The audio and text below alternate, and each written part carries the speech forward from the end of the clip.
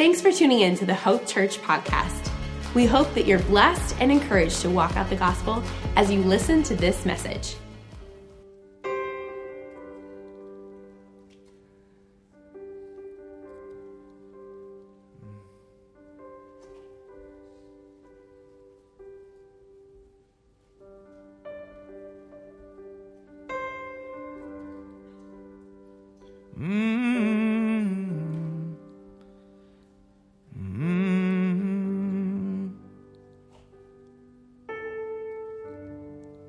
Every table is an altar. Like Josh yesterday, he was telling me, when we drove down here, I was ahead of him and he was pulling the trailer. And I must have just gotten lost in some tape I was listening to. I used to listen to Tony Campolo. You could get so lost with that guy. And I don't know if you know that guy's voice, but yeah, you know what I'm talking about. It's like, anyway, I must have been listening to him or something, but he told me yesterday he got so mad at me because I completely lost him on the drive down here, and he got jackknifed somewhere. And he's like, that was the only time in our relationship that I've ever gotten really mad at you. That was great.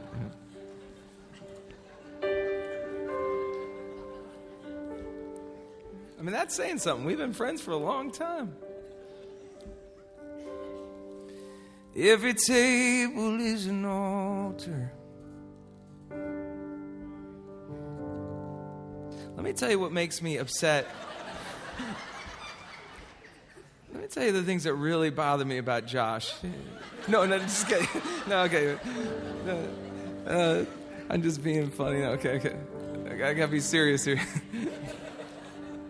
But I never thought that we would ever arrive at a place where, you know, the one thing that was just so beautiful about Josh and my relationship when we were in college is, I mean, literally, and I know it sounds hilarious because you think about college and everything that you could get involved with, but we would literally sit up at night and we would dream and talk about Jesus and talk about life and talk about what we're going to do and talk about this thing that we didn't even know about, like worship.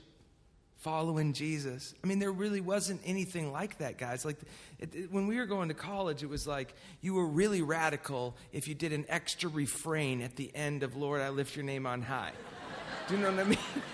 It was like, woo, we are off. We are in spontaneous worship now. You know?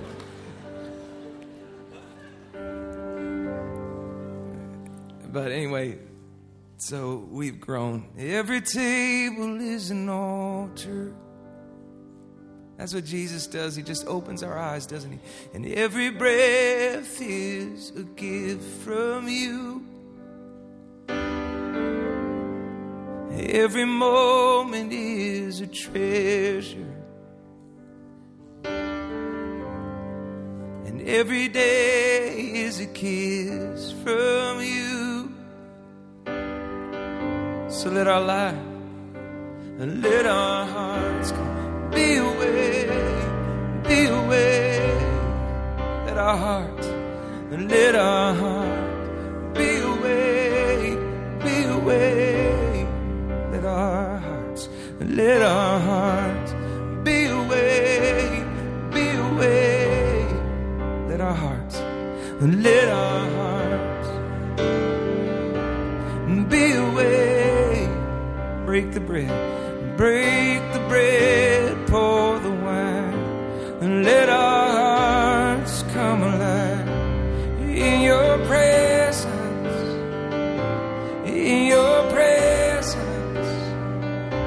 and let our fear fall away, and let our faith rise today in your presence,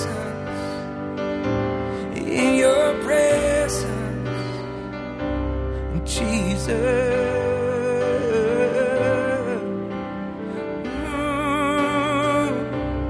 Jesus.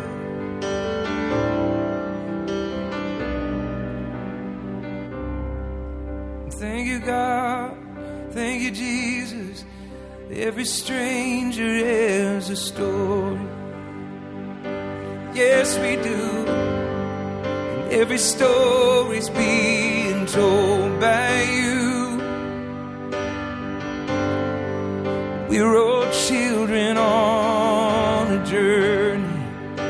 Yes, we are. Jesus, only you can lead us through. So let our heart be awake, be awake.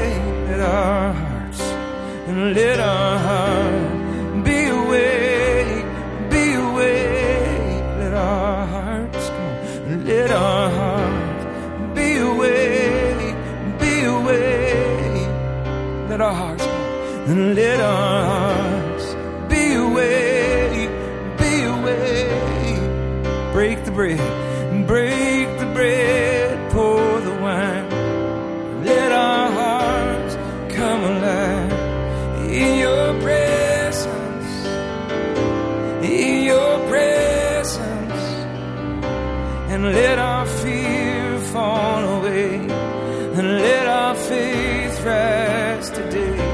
In your presence, in your presence. And we will shout your name, King of glory. And we will stand and sing, you are holy. And we will pour out praise, for you are worthy of our lives, now and forever.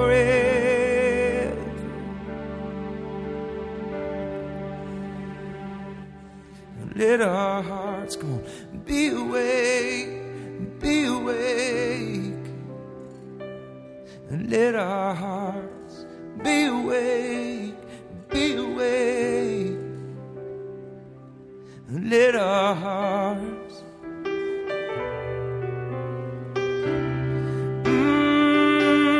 let our hearts.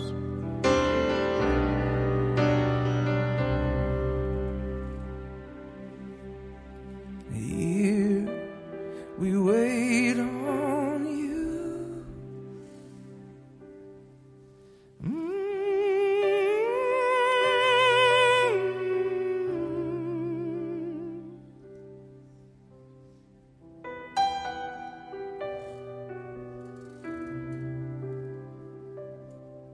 Break the bread, pour the wine, and let our hearts come alive in your presence, in your presence. And let our fear fall away, and let our faith rise today. In your presence, oh, in your presence. Break the bread, break the bread, pour the wine, and let our hearts come alive. In your presence, in your presence. And let our fear fall away, and let our faith rise today. In your presence, in your presence, Jesus.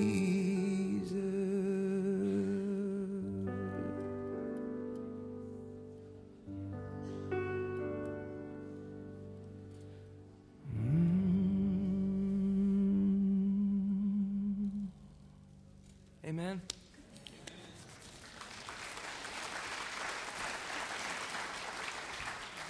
The practice of the presence of Jesus, it's so crazy that, you know, when you finally realize as a worship songwriter that your principal job is not to write songs about Jesus, but to be a follower of Jesus.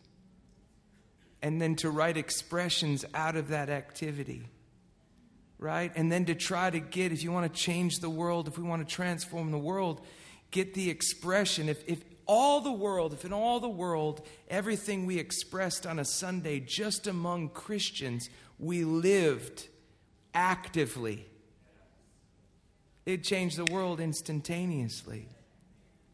An older woman told my wife and I years ago when we just had, Samuel and Emma, and Lucy was our youngest at the time. She said, if you really want to learn what it's like to be a follower of Jesus, let your youngest child take your family on a walk. You got so many kids here at Hope. You know what I mean? If you want to learn how to be a follower of Jesus, you know what I'm saying? I said to the earlier service, I'm like, heck, around here, if you don't have a young child to take you for a walk, just borrow one. You know what I mean? But what's amazing is you have all your plans of where you want to get. I think that happens to us a lot in worship, is if you let a little child lead you, you'll get interrupted a lot. And you'll go this way, and then you'll go this way, and you'll be attracted this way, and this way, and this way. And when you start to read the Gospels, you find that Jesus is attracted to what appears to be interruption. And then the more you follow Jesus, the more he reveals to you the invitation in the interruption. I can't tell you how many times, I fly a lot, so I'm pretty high up, and I think as high as you can be in Delta, you know what I mean? And you still get interrupted, and then you try to bring your badge to get out of the interruption. But nothing's going to save you from that interruption if God has an invitation for you that day, And you can say all you want. And after a while, God had to, sort of deal with my attitude and my arrogance and my pride and my, hey, I'm a diamond. It doesn't matter to Jesus whether you're a diamond. If he wants your life to be invited into something new today, you're going to get interrupted. And I can't tell you how many times I found myself in this state of frustration with the interruption, only to be invited into just the person either I was supposed to be sitting next to, or I was the person that person was supposed to be sitting next to. And all of a sudden I'm invited into this new space. And the kingdom comes alive in that moment. Why? Because because my interruption just got transformed into a divine invitation. And what happens is after a while, you start actually looking for interruption in your life because you realize, oh man, this is most likely an invitation to something new. And so being a follower of Jesus is so much about that kind of activity. And when you even, some of us, we have a difficult time. Me being a more poetic type, imagination isn't so hard for me, but what I say to all my friends that have a difficult time with that, I just say, just take the Gospels. If you have a difficult time finding Jesus in your daily life, take the Gospels, like that gospel we were just singing from, right? That, break the bread, pour the wine. That Jesus is a stranger to the road to Emmaus, fellas, right? This Jesus is a stranger until the bread is broken, right? And then boom. And this is the thing. Jesus often comes to us. And when God comes to us, often he comes in a new way, and that new way feels strange to us. And we can actually miss Jesus, right? Because it seems strange. And this is the whole gift of inviting the stranger in, right? And realizing, whoa, that thing that seems strange to us is actually, that was the Lord, right? And so I started thinking about that with... like I do a lot, and I was thinking about, like, a lot of times just about the time in the Gospels that you think that God, you can get God to be up here, right? That God's up here, and if we could just break through the ceiling and rip the roof open, we could get to God, And this is what a lot, you know what I mean? This is kind of early, immature us as a church learning how to worship, right? It's like, let's just rip it open. God, and so in the Bible, often, you'll find that, man, just about the time you think God's up here, Jesus is down here.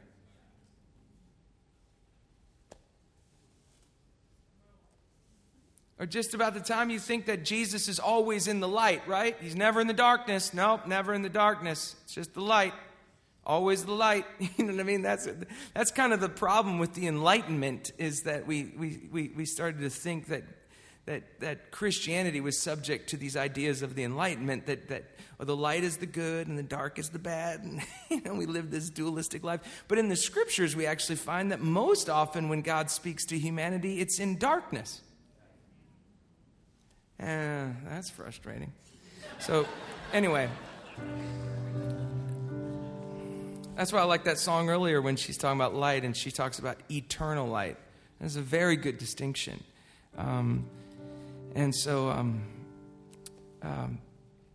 Because I want to follow Jesus, I wrote this song called One Step Away years ago. I was told when I was young that one day soon we'll, be together. And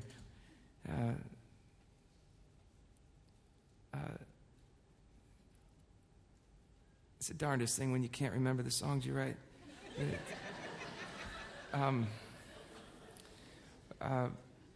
A distant sound, the second verse, a distant sound is hard to hear, even a sound as loud as thunder.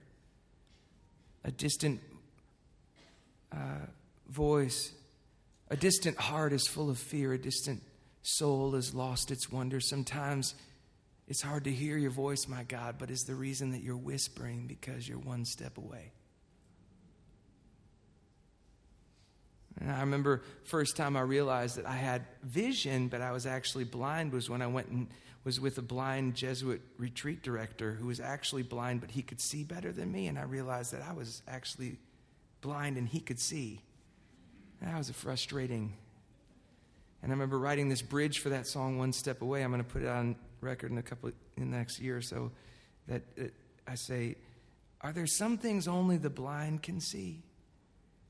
God, in your great mercy, have you blinded me? I want to learn to trust you. I want to step into the night until the darkness is as light. I want to follow you like that, Jesus. Because if I learn to follow you and trust you, I can be in darkness, I can be in light, and it really doesn't matter because I'm letting you lead. Anyway, so I was thinking about that. This could be like a Bob Dylan song where you have like 35 verses. You know what I mean? And by the end of it, you're just, is there another verse? It's like but I just kept it to like 3 simple ones that just,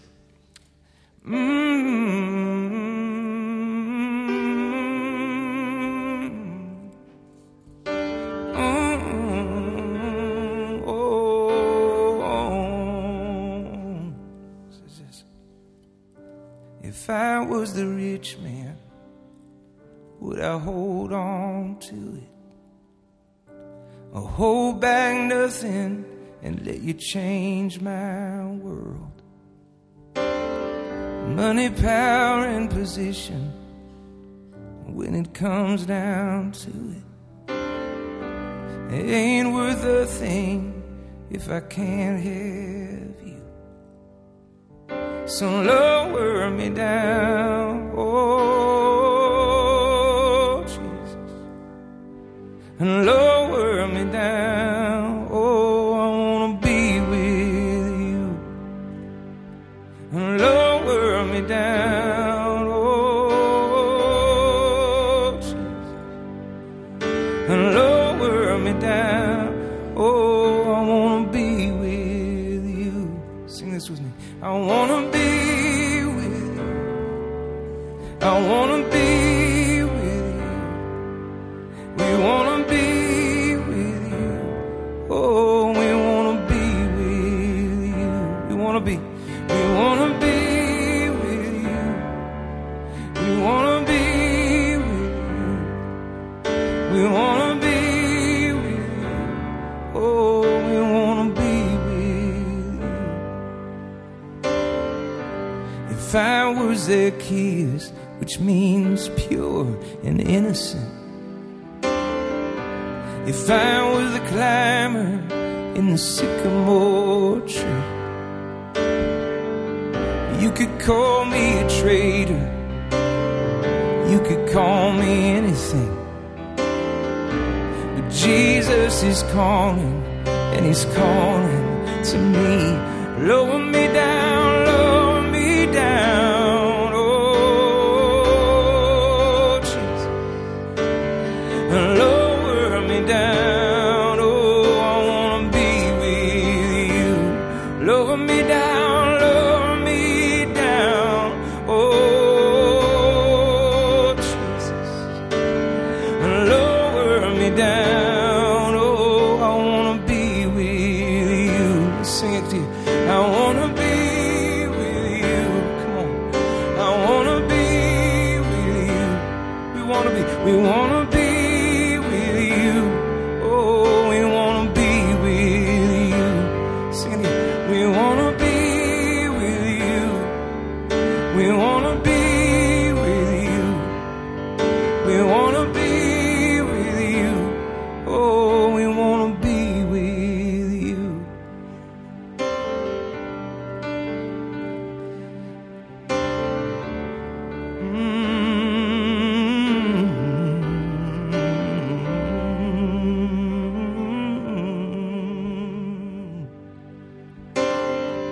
when I reach for the sky and you cannot get to it.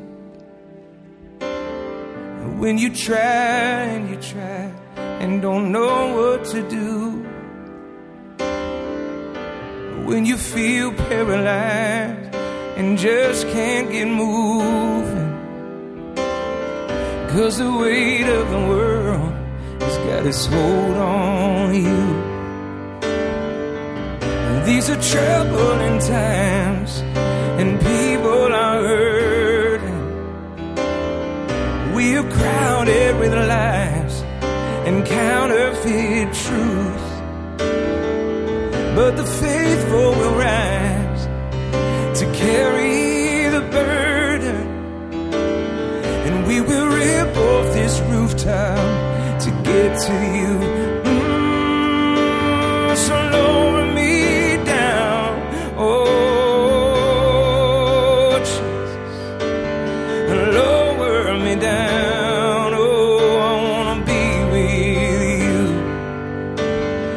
Lower me down, oh Jesus, lower me down. Oh, I wanna be with you. We sing one more time. I wanna be with you. We wanna be with you. We wanna be with you. We wanna be with you. We wanna be with you. We wanna be with you.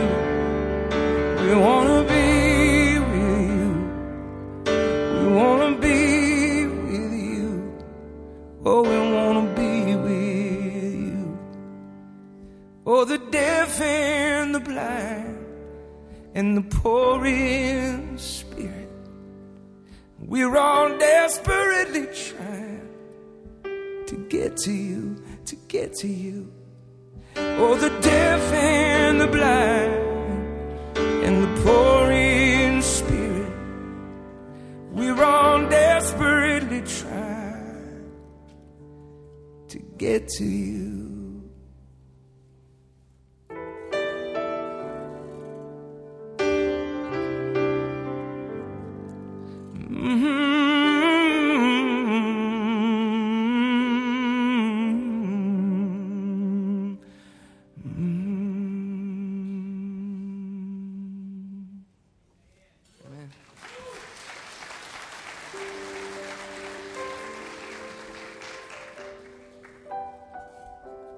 One more little song. It just says, return, return, oh my soul, to your rest, to your home. Return, return, oh my soul. Never far away, never on your own. Return. Will you sing that with me? Return, return. Return, return, oh my soul, to your rest, to your hope. Return, return, oh my soul. Never far away, never on your own. Return. How about this? And when I'm lost, you are the finder for every need. You're the provider when I doubt. You still believe in me. And when I run, you always wait for me. Sing that with me. Return, return, oh my soul, to your rest, to your hope. return, oh my soul. Never far away, never on your own. Return.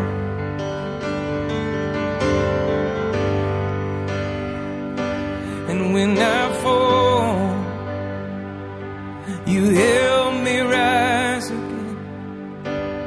When I fail, you make me try again. In my weakness, you are sustaining me. And when I forget, you keep reminding me. Return, oh my soul, to your rest, to your rest, to your home. Return, oh my soul, never far away, never on your own. Return.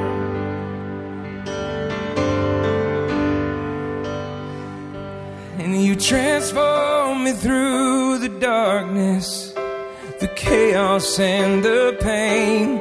You transform me through the wilderness when I can't find my way, running from the very part of me that's asking me to stay and welcomes me home to where I belong. Return, oh my soul, to your rest, to your home, yeah, return, oh my soul, never far away, never on your own. Return.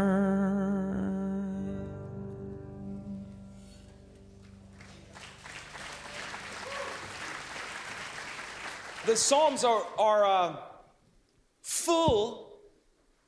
Psalm, return, oh my soul, to your rest, to your home.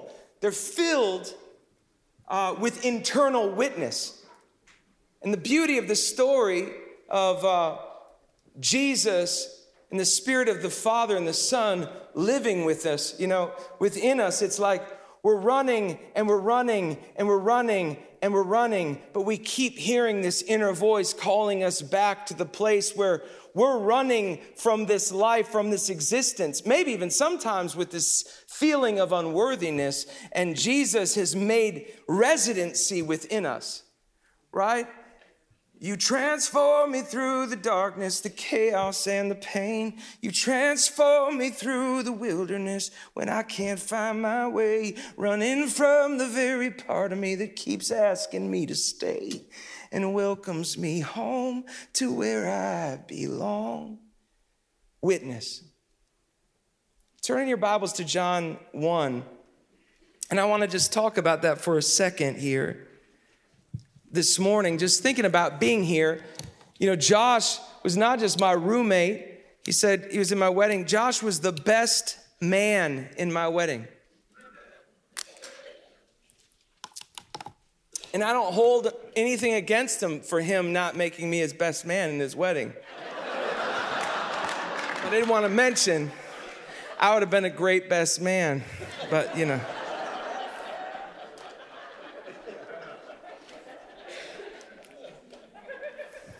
No. But every time we get together, there's something wonderful that happens for both me and Rachel. There's something wonderful that happens for me, even just a few hours of conversation on the phone. There's a beauty to the power of friendship.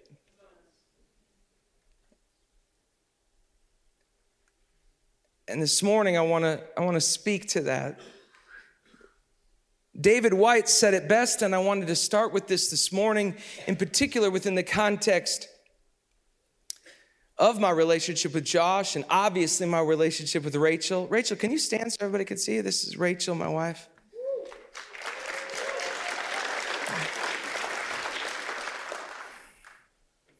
In the course, listen to this. This is David White, the great poet. In the course of the years, a close friendship will always reveal the shadow in the other as much as ourselves. To remain friends, we must know the other and their difficulties, even their sins. I know all Josh's sins, so you can just come up afterwards and ask me. And encourage the best in them. You hear this? Not through critique, but through addressing the better part of them, the leading creative edge of their incarnation, thus subtly discouraging what makes them smaller and less generous and less of themselves. Through the eyes of a real friendship, an individual is larger than their everyday actions. Do you hear that? And through the eyes of another, we receive a greater sense of our own personhood.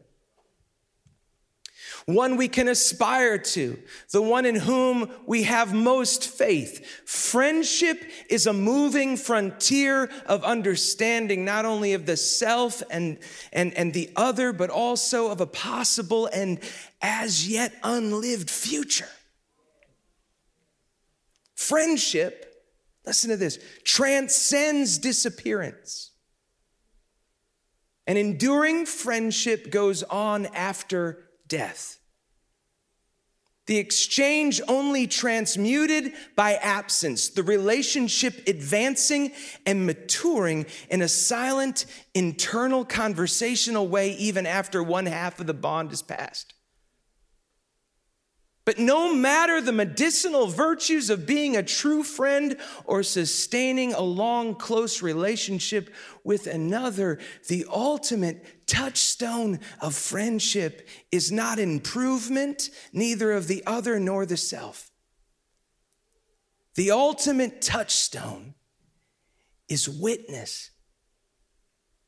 The privilege of having been seen by someone and the equal privilege of being granted the sight of the essence of another, to have walked with them and to have believed in them, and sometimes just to have accompanied them for however brief a span on a journey impossible to accomplish alone.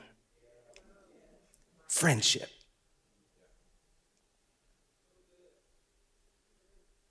I remember years ago, I was thinking about this. I was watching Mother Teresa give a speech. In the midst of this speech, she gave a talk on children yet in a mother's womb. And I perked up because she was such a small woman and she spoke with such authority. There was no arguing with Mother Teresa, really, because of the life she lived. So she's in front of all the major leaders of the world, receiving an award, and in the midst of this award, she said, the greatest thing that I have ever done in all the years of our ministry, the greatest thing we've ever done, the thing that we're most proud of, aren't the millions of mouths we've fed or cared for, but the 3,000 babies that we've adopted so they would not be aborted. Because we believed from a very early point, she said, how could we believe that a baby is not powerful and worthwhile and has value while yet in a mother's womb when Jesus' presence in the womb ministered to John the Baptist while yet in the womb enough that John leapt inside and the women laughed. I remember I decided I needed to write this idea of friendship and witness that Jesus, I wanted to write a poetic song. It ended up being a letter from Jesus to John the Baptist. And I remember taking those words and saying, do you remember when, dear John, do you remember when our mothers met? Mama told me that they laughed. Was that a sign for us or a sign for them when unborn babies testify? Carried between earth and sky, sons of eternity and time. John, we were born. Born of spirit, born of water, born of blood. We were born, John. Child of freedom, child of promise, child of God.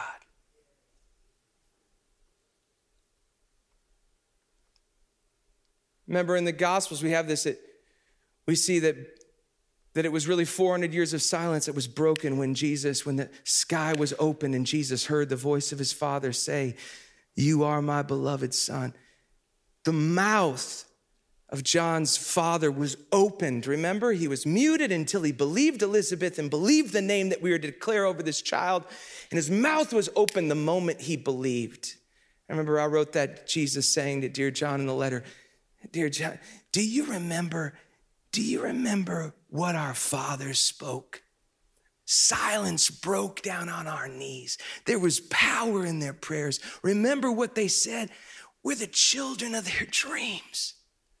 Words of acceptance split the sky. Visions of heaven filled our eyes, and we were born, John. Born of spirit, born of water, born of blood, born child of freedom, child of promise, child of God. Do you remember how it made us feel, John, to be traded for a foolish lie? I was the song that danced. You were the song that healed, but neither song could satisfy. Wisdom was fighting for her life. And we were the children of our time, John. And they killed us. But we were born. Born of spirit, born of water, born of blood, born a child of freedom, child of promise, a child of God. The power of witness in friendship. I remember thinking about that there were literally two places where Jesus was carried between earth and sky. Carried between earth and sky in that tension, right? In the mother's womb. Carried between earth and sky on the cross. And some people say that the cross is a place where Jesus died. But the first witnesses, those amazing women, preachers, evangelists, the first evangelists of the world, they witnessed to something different. That the cross evidently wasn't a place to come and die. The cross was a place to be born. N.T. Wright actually picked up on this, that when Jesus came into the world, came in through the mother's womb, and he tore open a hole in the cosmos, and he brought eternity back into time. And when he went on that cross and showed us that there was something beyond death that was called resurrection, he tore back open a window, a doorway in the cosmos, and brought time back into eternity. And those first witnesses, right? It wasn't proof, it was witness. It wasn't, let me give you my argument. It was witness. These women witnessed it, and they weren't giving up. Jesus came back in the flesh to Thomas and said, go ahead, Thomas. He didn't come back with scars. He came back with open wounds. Go ahead and touch him again, Thomas. Thomas's faith did not increase because Jesus looked all powerful, overcoming everything. No, Thomas's faith increased because Jesus said, touch the wounds again. Here they are. You feel those wounds? I'm alive and resurrected. Death has no power over me. That's the power of witness. Why did those men Why did those men live their lives out for Jesus? Was it because there were some theological people that got around and made great arguments for Jesus' existence? No, it was because Jesus came and walked among them in presence and said, come and touch my wounds. It's not an idea that Jesus is with us. God is with us. That's power. And those beautiful witnesses who are amazing women evangelized to the world the witness and testimony of resurrection power. Jesus walking out of the tomb like a baby coming out of a womb becomes the testimony of life to us. St. Francis actually witnessed it. We all know that famous prayer. It's in giving that we receive. It's in pardoning that we are pardoned. And it is unbelievably, really, it's in dying that we are born. It's in giving that we receive. Think about that. It's in giving that we receive. It's in pardoning that we are pardoned. It's in dying that we're born.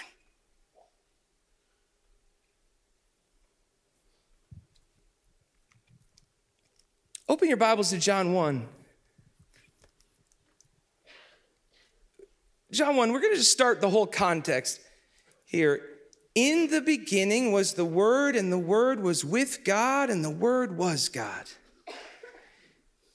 He was in the beginning with God. Now, this all is just unbelievable to me, this wording. All things that were made through him and without him, all things that were made through him, and without him was not anything made that was made. Jeepers. And in him was life, and the life was the light of men. The light shines in the darkness, and the darkness has not overcome it. There was a man sent from God whose name was John. He came as a witness to bear witness about the light, that all might believe through him.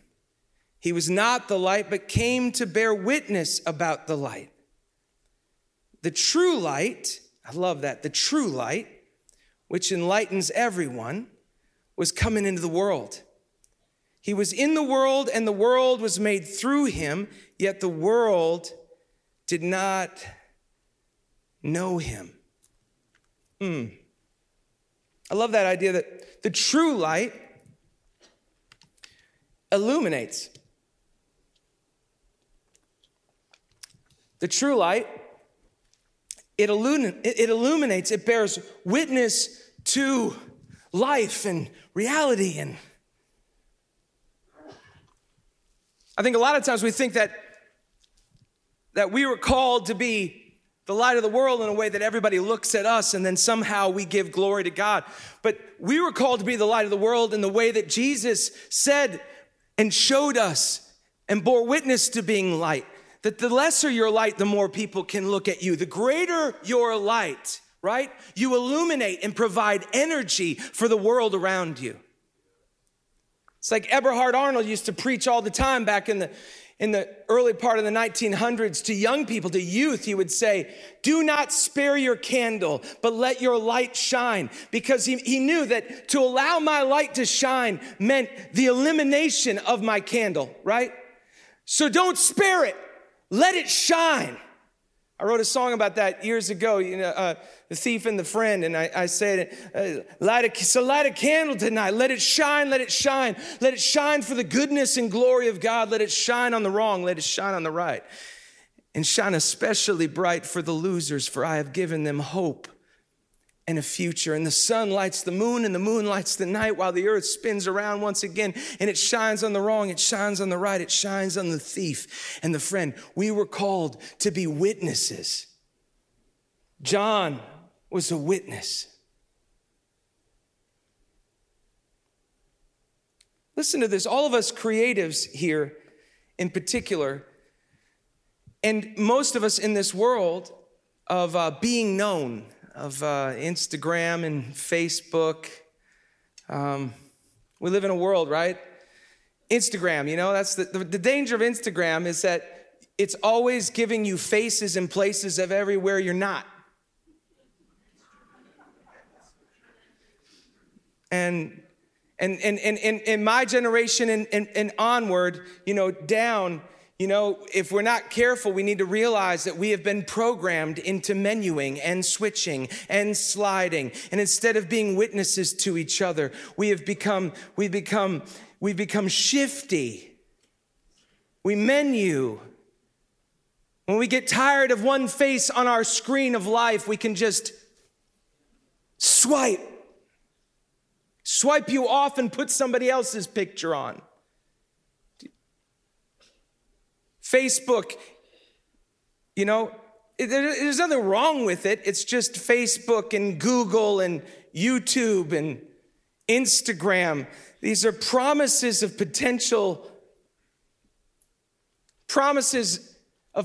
potentially being known. And in many ways, the promise of potentially being known technologically may be far greater than ever before in human history, right? But ironically, more and more of us are within the same culture feeling less and less known and less seen, feeling less and less belonging. Anxiety and suicide continue to be on the rise, a feeling of loneliness, even levels of anguish. Because this promise of being known, I just want us to hear these words. John says he was in the world and the world was made through him, but the world did not know him.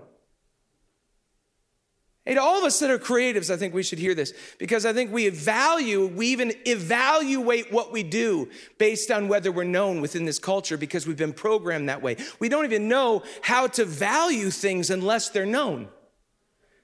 We're such a commodifiable culture, everything must become a commodity.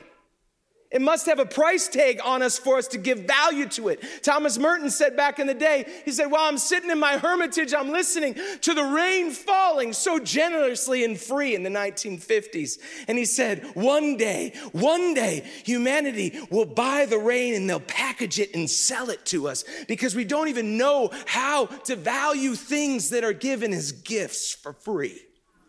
But right now, I'm in the midst of it, and in some ways, it's sort of frustrating me because it's putting out my campfire, but I'm going to rejoice in God's generosity.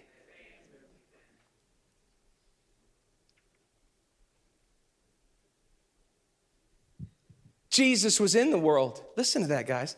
He was in the world, and everything, you talk about creative, everything in all the world was made through him.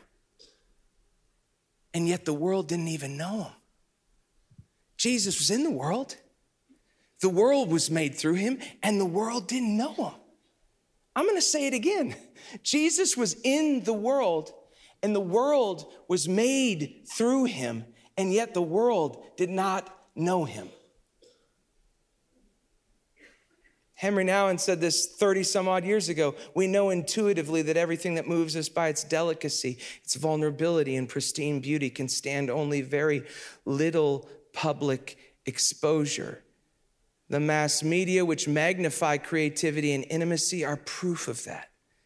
What is precious and sacred and hiddenness often becomes cheap and even vulgar when exposed to the public at large by the mass media.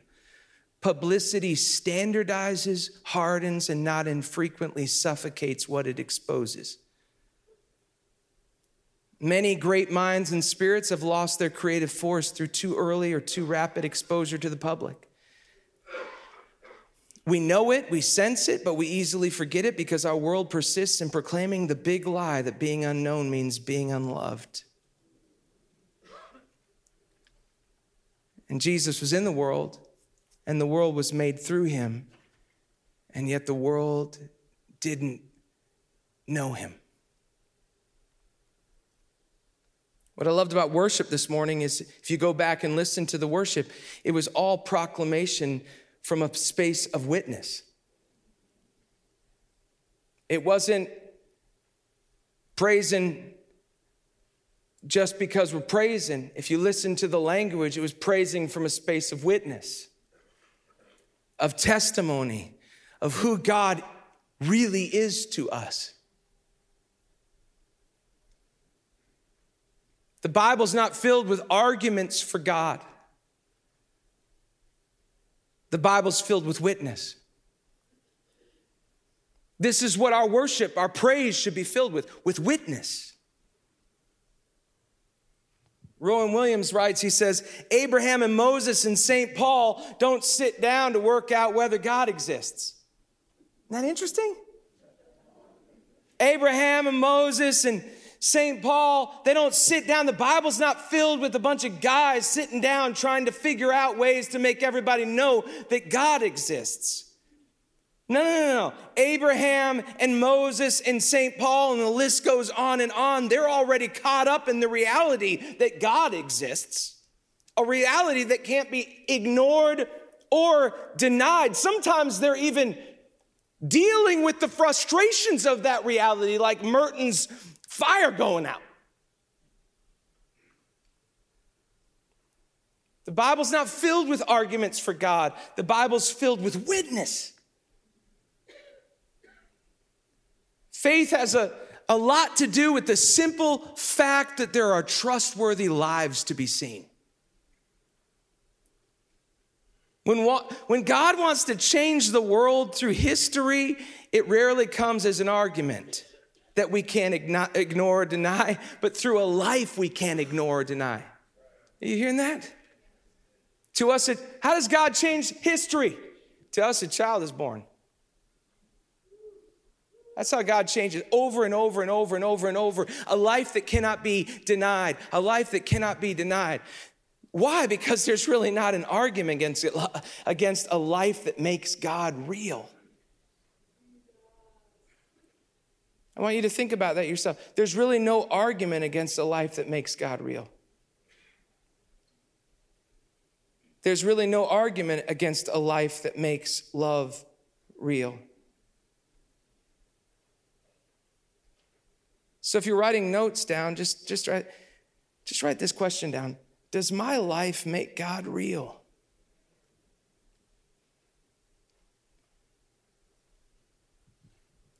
How about this?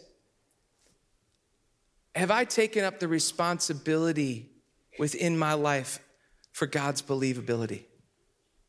Write that down. Am I a witness?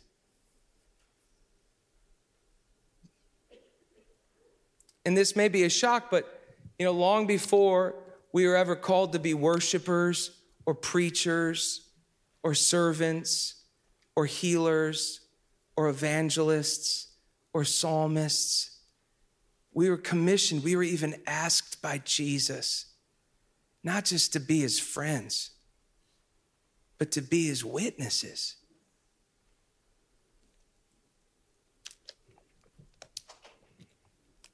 Am I a witness?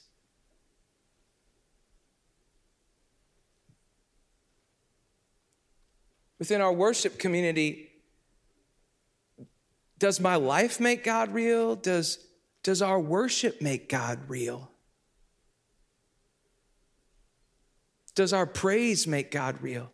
Like I said this morning, the reason the praise makes God real when I'm reading the words, sometimes I sing praise songs and it doesn't make God real. I feel like I'm living, I'm sitting and I'm completely clocked out and half the worship team's clocked out and we're just, oh yeah, praise him.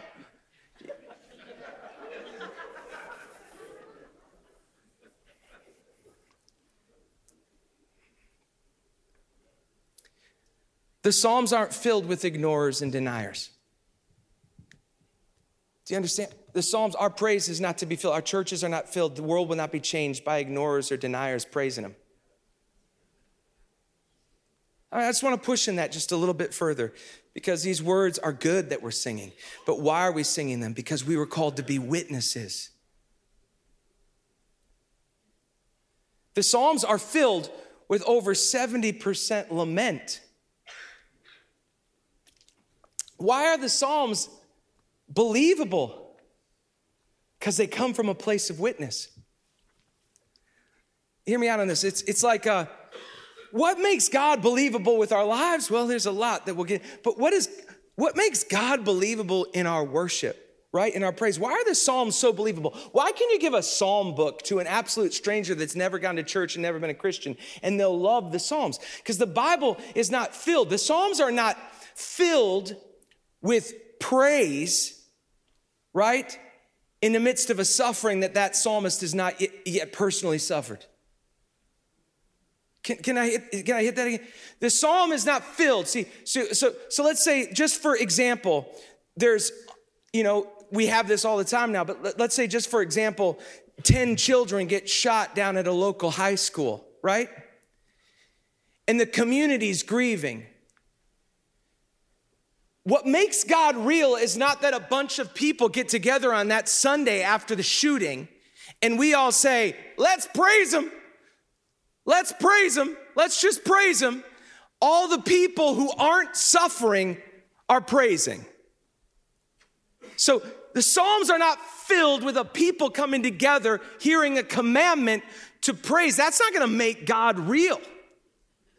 God is not going to be made real by a bunch of people who aren't experiencing suffering, praising. What makes God real is those who aren't experiencing the suffering enter into the suffering for a moment of those who suffer and sing the song of lament for the community. What's the praise of the psalm? Why is this psalm so powerful? Why is praise so powerful in the Psalms? Because this is the essence you get from the psalmist. Praise that makes God real is one of the mothers or fathers of the children that have died getting up on a Sunday morning, and in the midst of their suffering, they begin to praise. You want to make God real? When the person that's actually suffering begins to praise, God becomes instantaneously real. Right?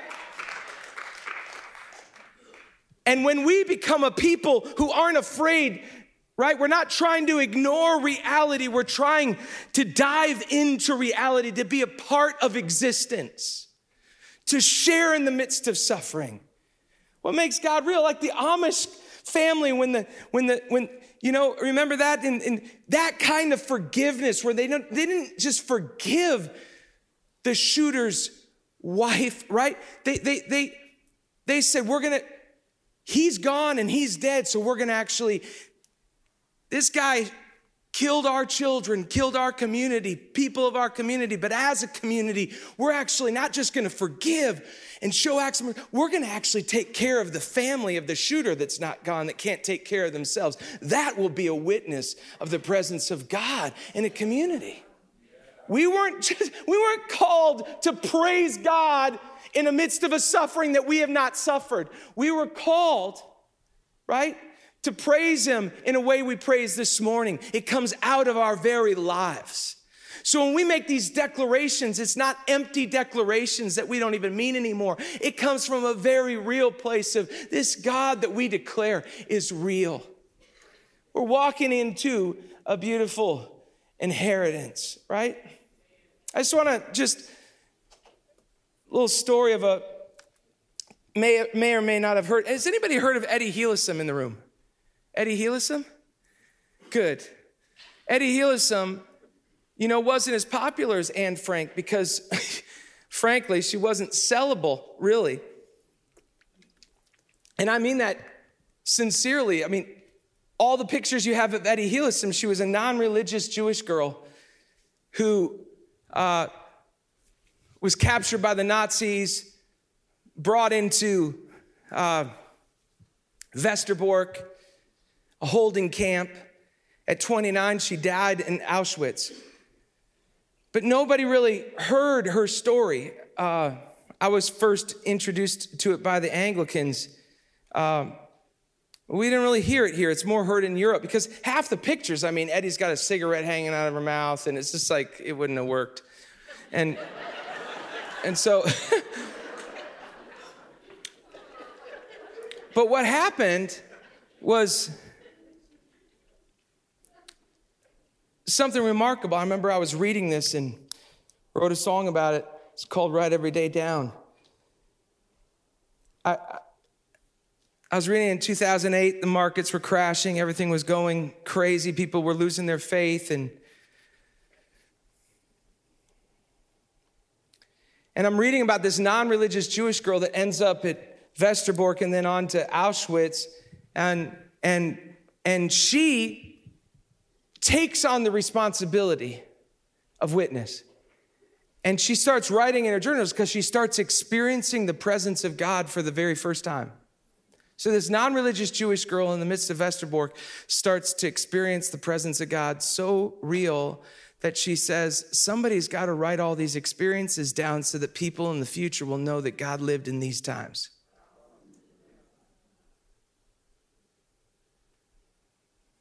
To the finder of letters, I wrote, sailing in bottles out on the sea, I'm happy to tell you that God lived in these times. For I am a witness to the most beautiful day and the most horrible day, and both have been miracles to me. Write every day down. Jesus has called us to be witnesses.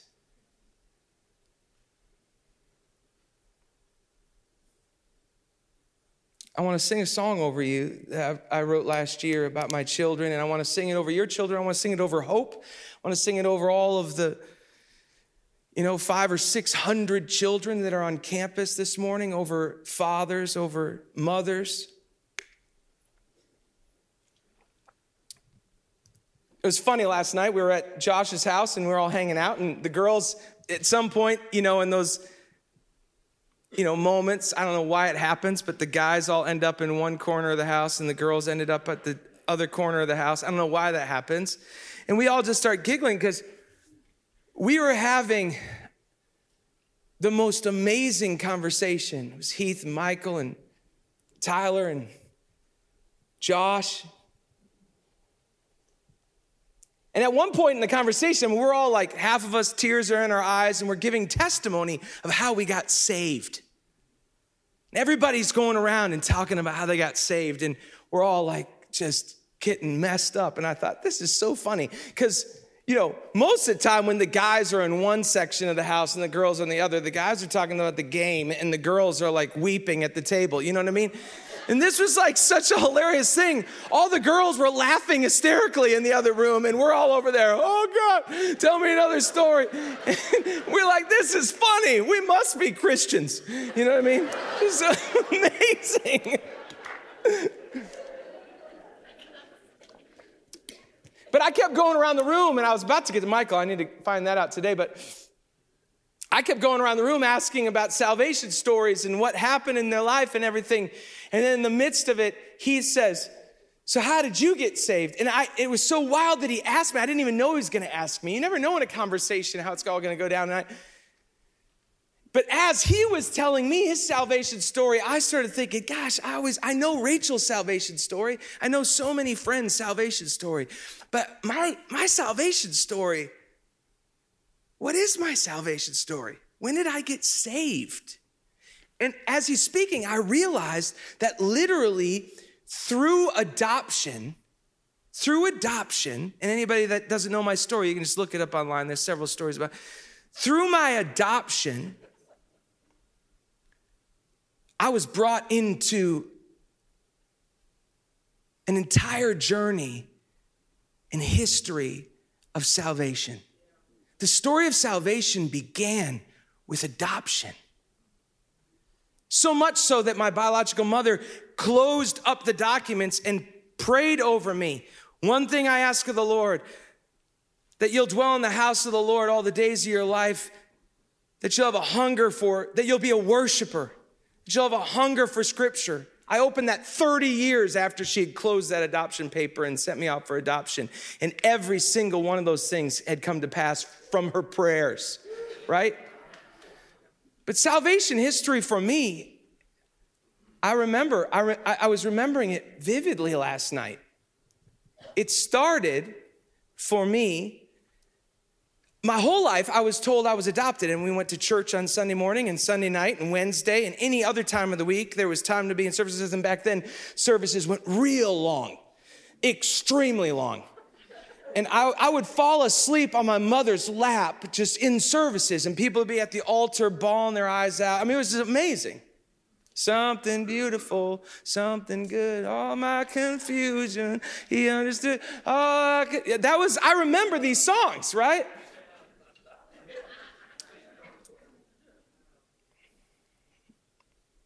And growing up in that kind of world, I would run around church telling people I was adopted. I'm adopted. And they would be like, that is so amazing. You know what I mean? And then they declare something amazing, to me, and how I'm just so amazing because I'm adopted. It's amazing. And I mean, it never occurred to me, if you're not adopted, you're probably amazing too. You know what I mean? But for me, I was like, I'm so amazing because I'm adopted. And I would just walk up to people, tell them that, because I knew that what was going to ensue, they were going to just start gushing over me with amazing blessings.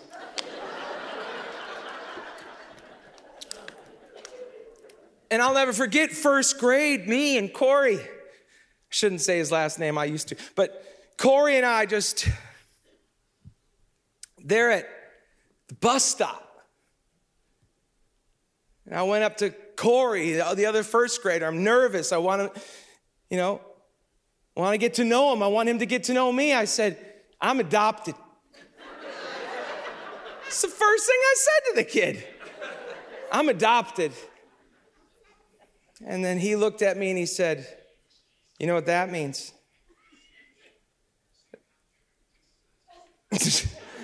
That means she's listening to another sermon from somebody else down the street. Just a little better. What if the whole time she had her ear pods in and she was just like, man. She's listening to the elevation service and I'm like, Stephen Furnick is amazing. And it just has, that's funny. Oh, Lord.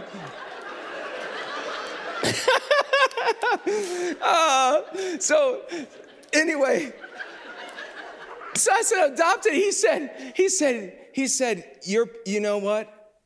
If you're bad, your parents can just send you back. Well, I grew up a good Pentecostal boy. So by first grade, I'd already been saved 11 or 12 times. You know what I mean? I already knew I was bad. I'd done all sorts of bad stuff. And I was thinking, oh man, what if my dad finds out? And I remember that night I called to my dad.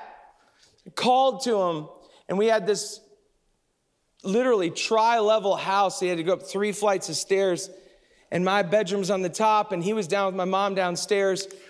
And I kept calling him up to me. But I was afraid. I was afraid of the answer.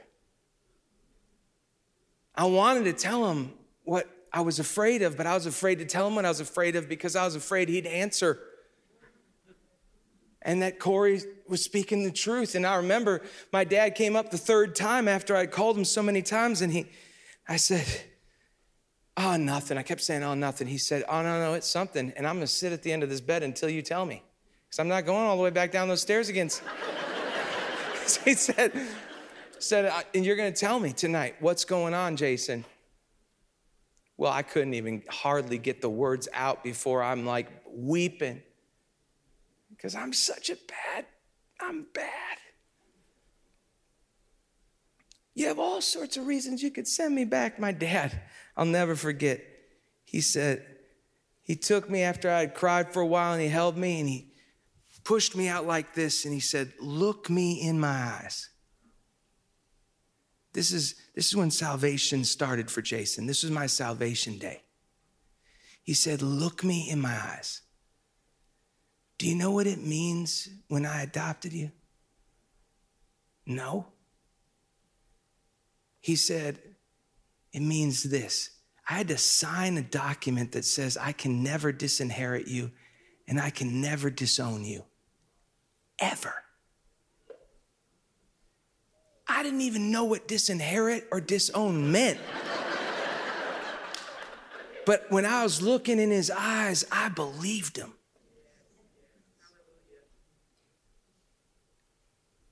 That moment, I know it was that moment.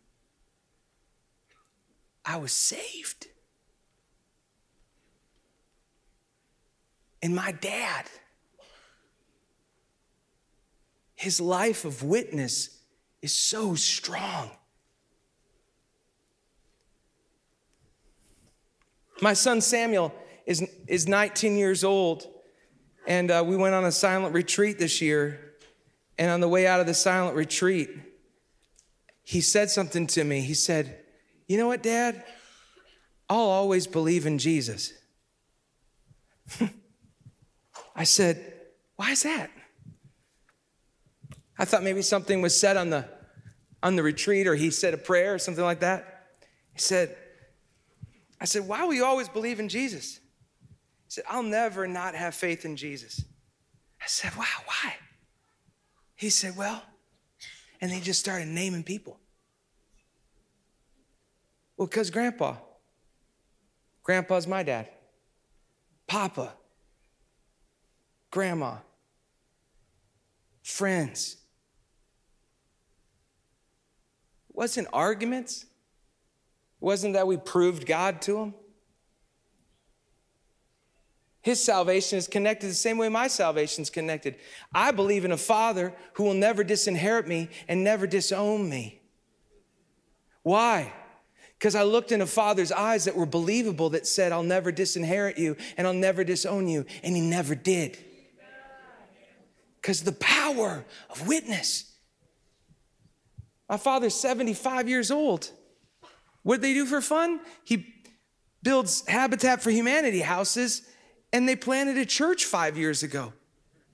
And the church is thriving. I'm going to go preach there in June with friends, just for fun.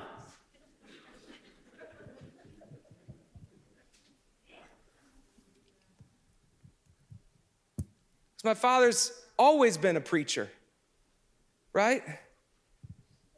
And his preaching was with his life. His testimony was his witness. So I've been thinking about our children. You know, we live in a time of it's really important that we learn that Christian witness, actually, I mean the Jesus following kind, is the hope of the world. It's not our arguments or our arguments with each other, our arguments within the community. My dad and I, we don't agree on all sorts of things, but I will always follow Jesus for all of my days because of the witness of my father and my mother, period. It's not about arguments, it's about lives lived. So I ask you, not just as our worship, but ask ourselves, is my life a witness of Jesus? That's the hope. And so I wrote this song about our kids and praying. Maybe you mothers and fathers will get this, you're sending your kids off to college and you're crying all the time. And it just says this: I've been praying, I've been waiting, I've been searching for a sign. I've been watching, I've been listening. Hope is keeping me alive.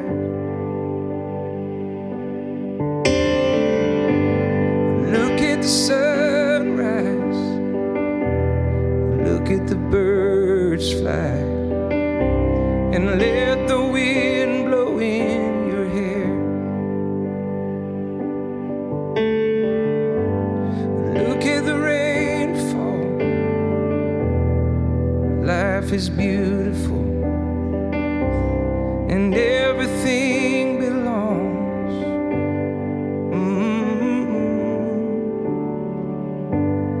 I've been wondering about you lately, of how your life is gonna be.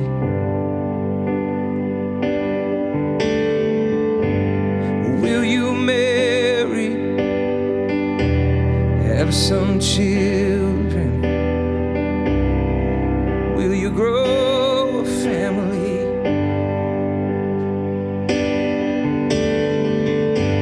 Well, life can break you,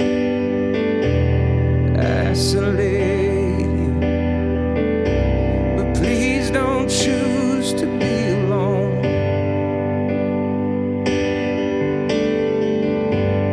Let forgiveness walk beside you and help you find your way back home.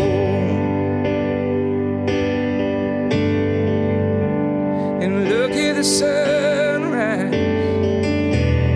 look at the birds fly, and let the wind blow in your hair. And look at the rain fall.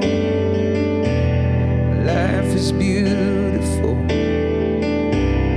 Everything belongs.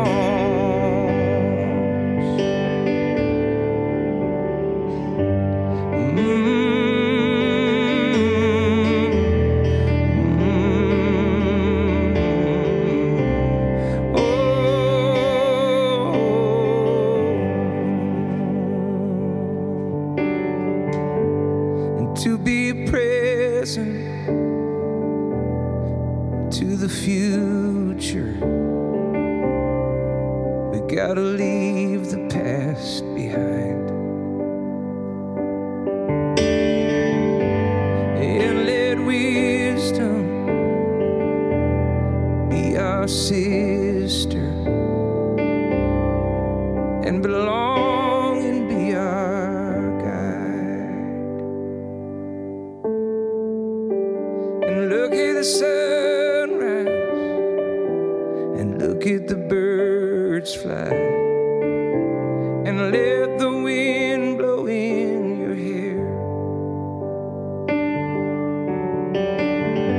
And look at the rain fall. Life is beautiful. Everything belongs.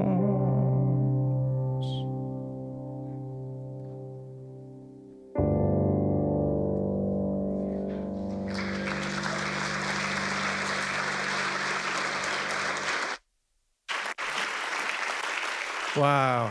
Would you all stand with me this morning? How many have been blessed? Yeah. Could we just take a minute and just lift up our hands and just thank the Lord for this word this morning? Could we just thank him out loud together?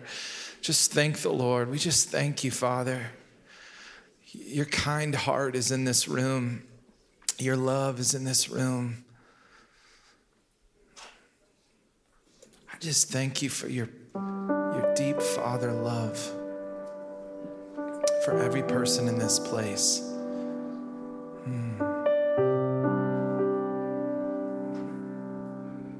Thank you, Jesus. Yeah, I want to invite some of our ministry team to come forward this morning. If you would just come real quick.